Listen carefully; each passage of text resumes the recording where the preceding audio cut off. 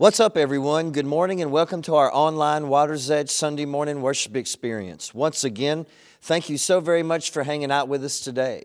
For those of you that continue to like and share these online digital messages with your circle of influence, thank you so very much for doing that. Continue to do that. Also, our live and in-person services are back wide open with a full experience. Kids Church, Nursery, Cafe.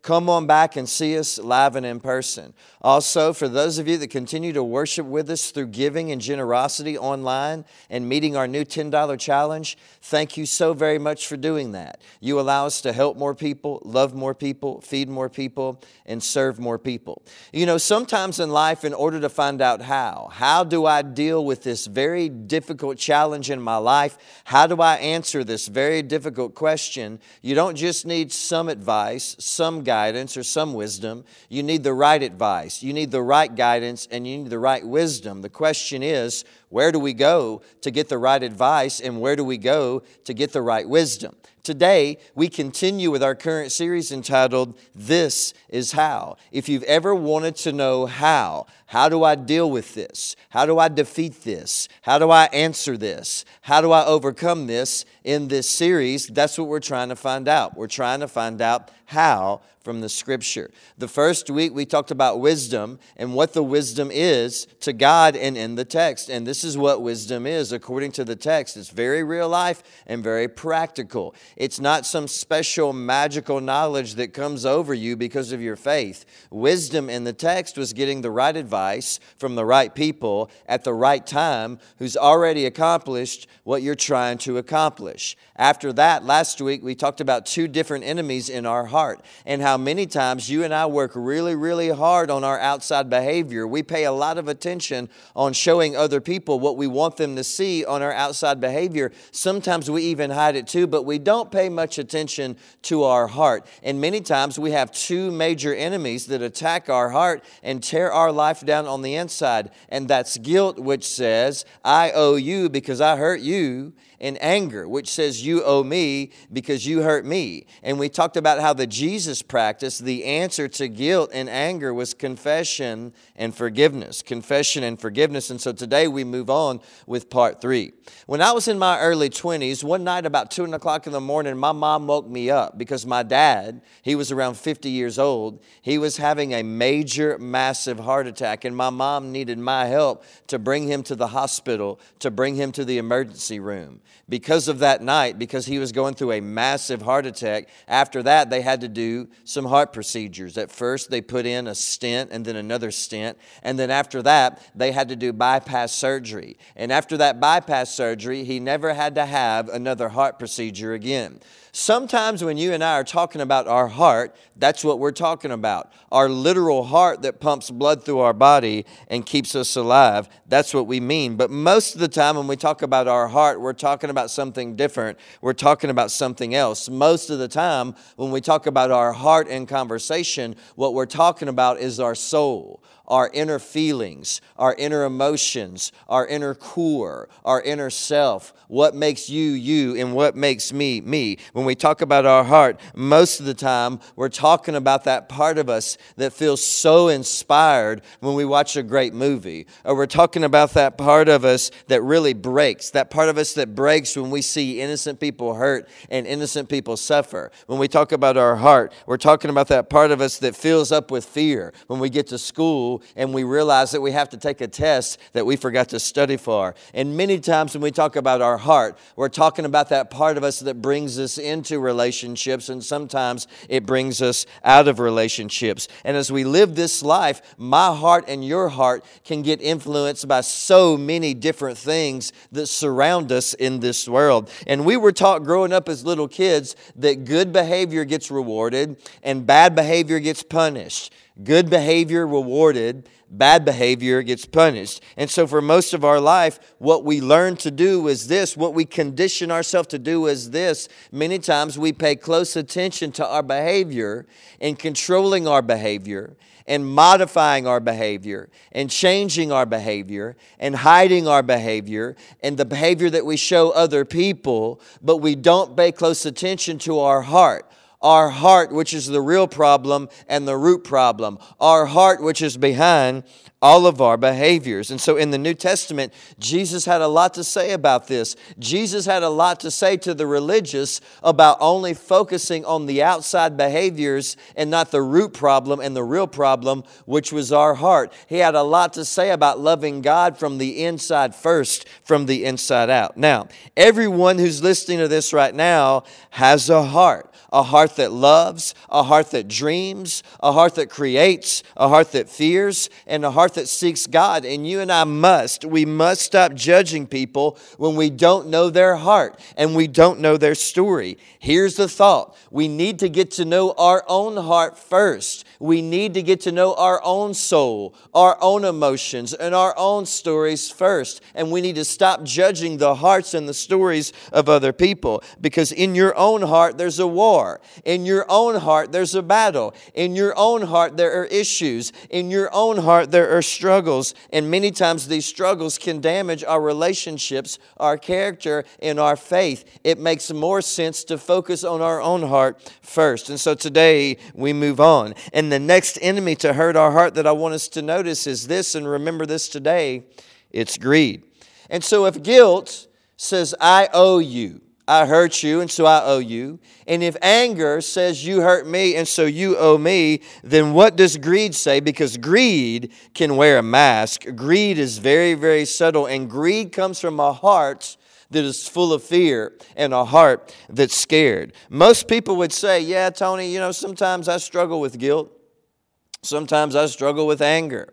Sometimes I struggle with habits and addictions and patterns and bad choices. But I've never met many people who says, Pastor Tony, I deal with greed all the time. In fact, I have never preached a service. I've never taught a Bible study. I've never been to a revival. I've never been in counseling with people where someone walked up to me and said, Pastor Tony, I need some help. I need some prayer. Why is that? Because I'm in bondage to greed.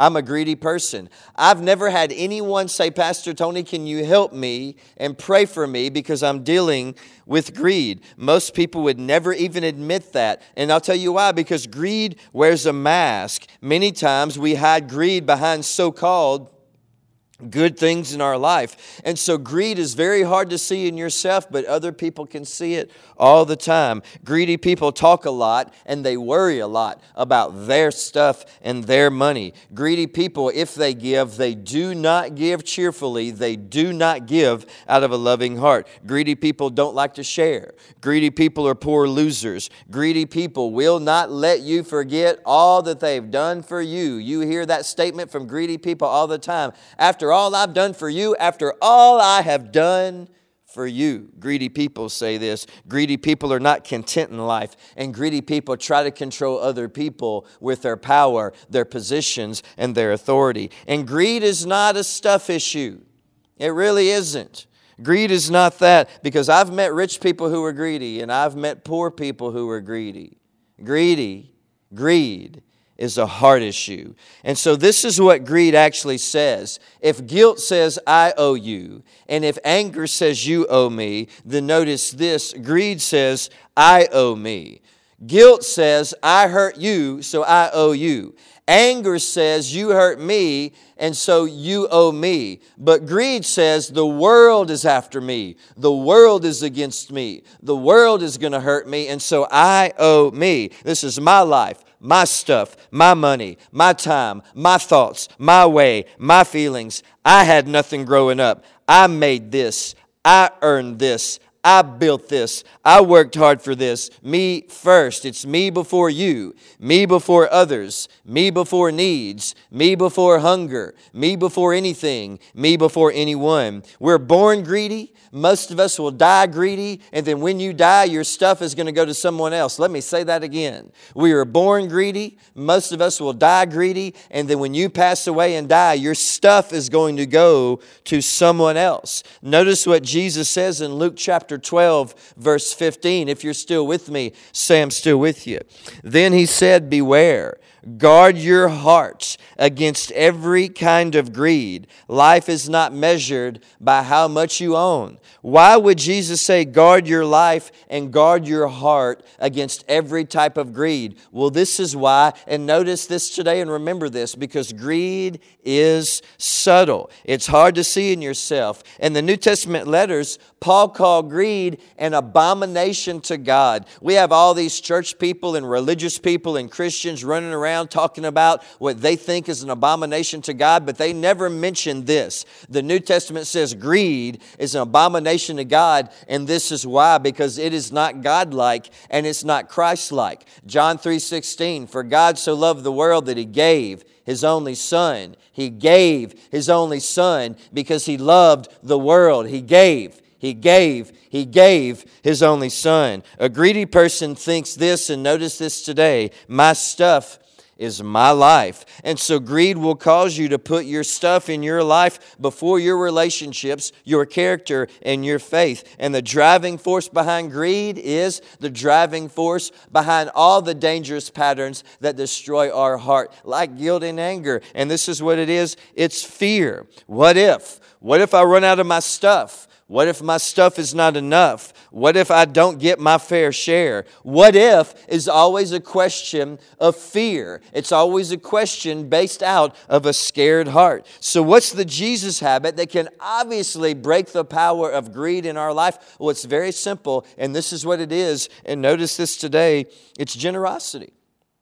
Generosity kills the power of greed in your heart. 2 Corinthians 9:7. You must each decide in your heart how much you're going to give in your heart. And do not give reluctantly or in response to pressure or guilt. For God loves a person who gives cheerfully. Hey, listen, you will never feel significant or alive in this life if your life is only being lived for you. And so to break the power of greed, give. Give to people. Give to your family. Give to the hungry. Give to your church. Give to the food pantry. Give to the hurting. But let your stuff serve a bigger purpose than just serving you. Let your stuff serve God. So guilt says, I owe you.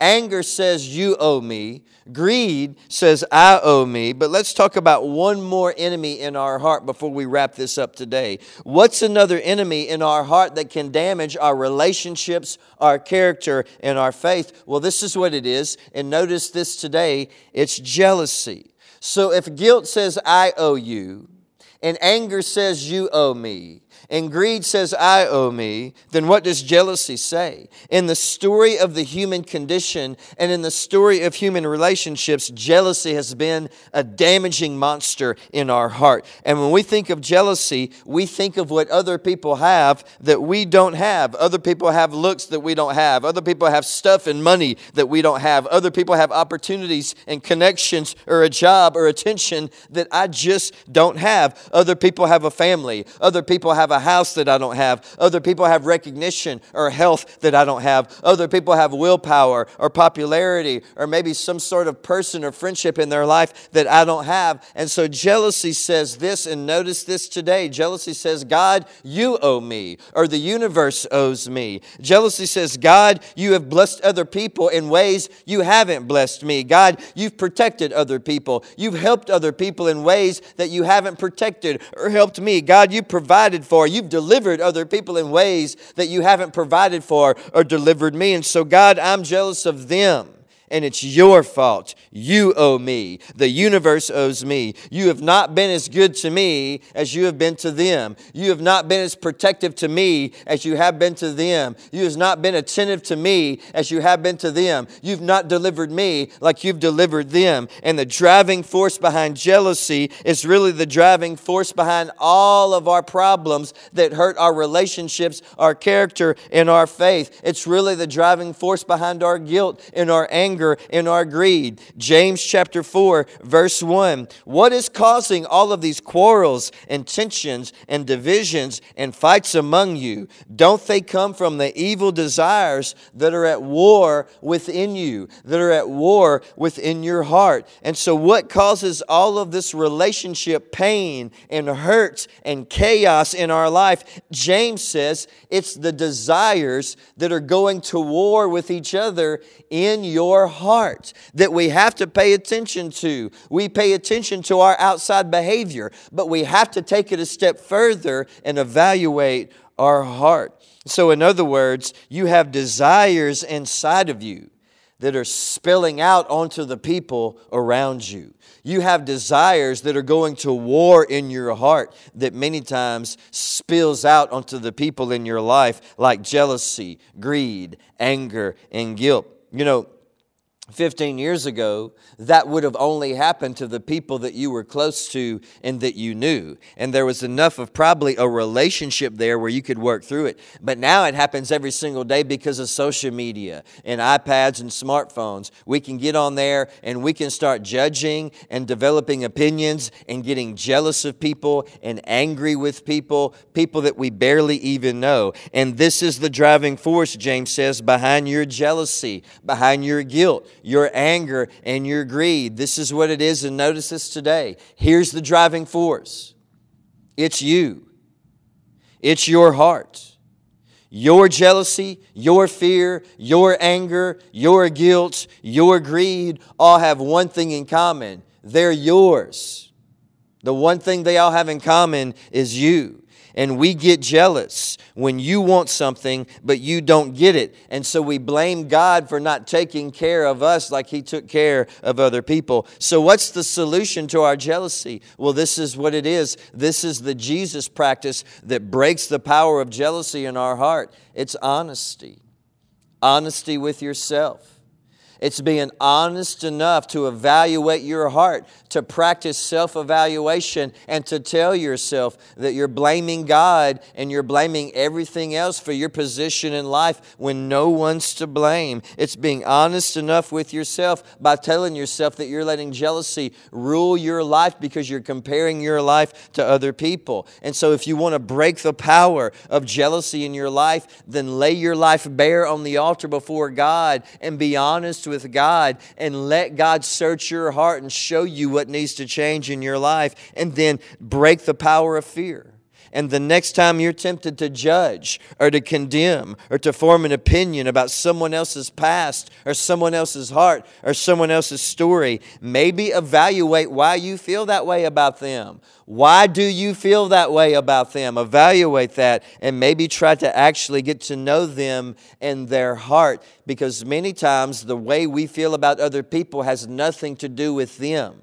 It has to do with the greed that says, I owe me, and the jealousy, which says the world or God owes me, in our hearts. The real problem is the root problem. The real problem is not learning how to modify or control your behavior when other people are watching. The real problem is the root problem, and it's the desires that are going to war with each other in our hearts. Ephesians 4:31. The missionary says, get rid of, separate yourself, remove all bitterness, rage, anger, harsh words, slander, as well as all types of evil behavior. Verse 32, instead, be kind to each other, tender-hearted, forgiving one another, just as Christ forgave you. Thank you so very much for hanging out with us today. Thank you so very much for tuning in. We absolutely love you. We hope you have a great week. We cannot wait to see you back next week.